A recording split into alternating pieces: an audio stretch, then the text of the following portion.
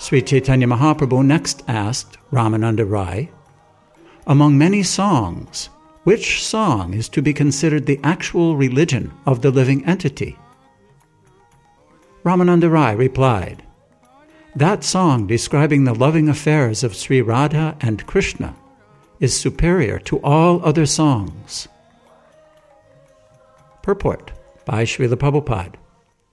As stated in Srimad Bhagavatam 10:33-36, Anugrahaya bhaktanam manusam deyam asritaha bhajate tadrashi kridha yat shrutva tat paro bhavet.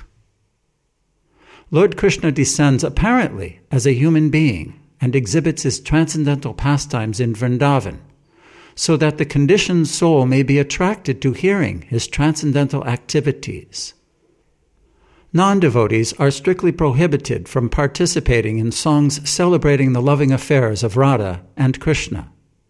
Unless one is a devotee, it is very dangerous to hear the songs about the pastimes of Radha and Krishna that were written by Jayadev Goswami, Chandidas, and other exalted devotees. Lord Shiva drank an ocean of poison, but one should not imitate this. One must first become a pure devotee of Lord Krishna. Only then can one enjoy hearing the songs of Jayadev and relish transcendental bliss.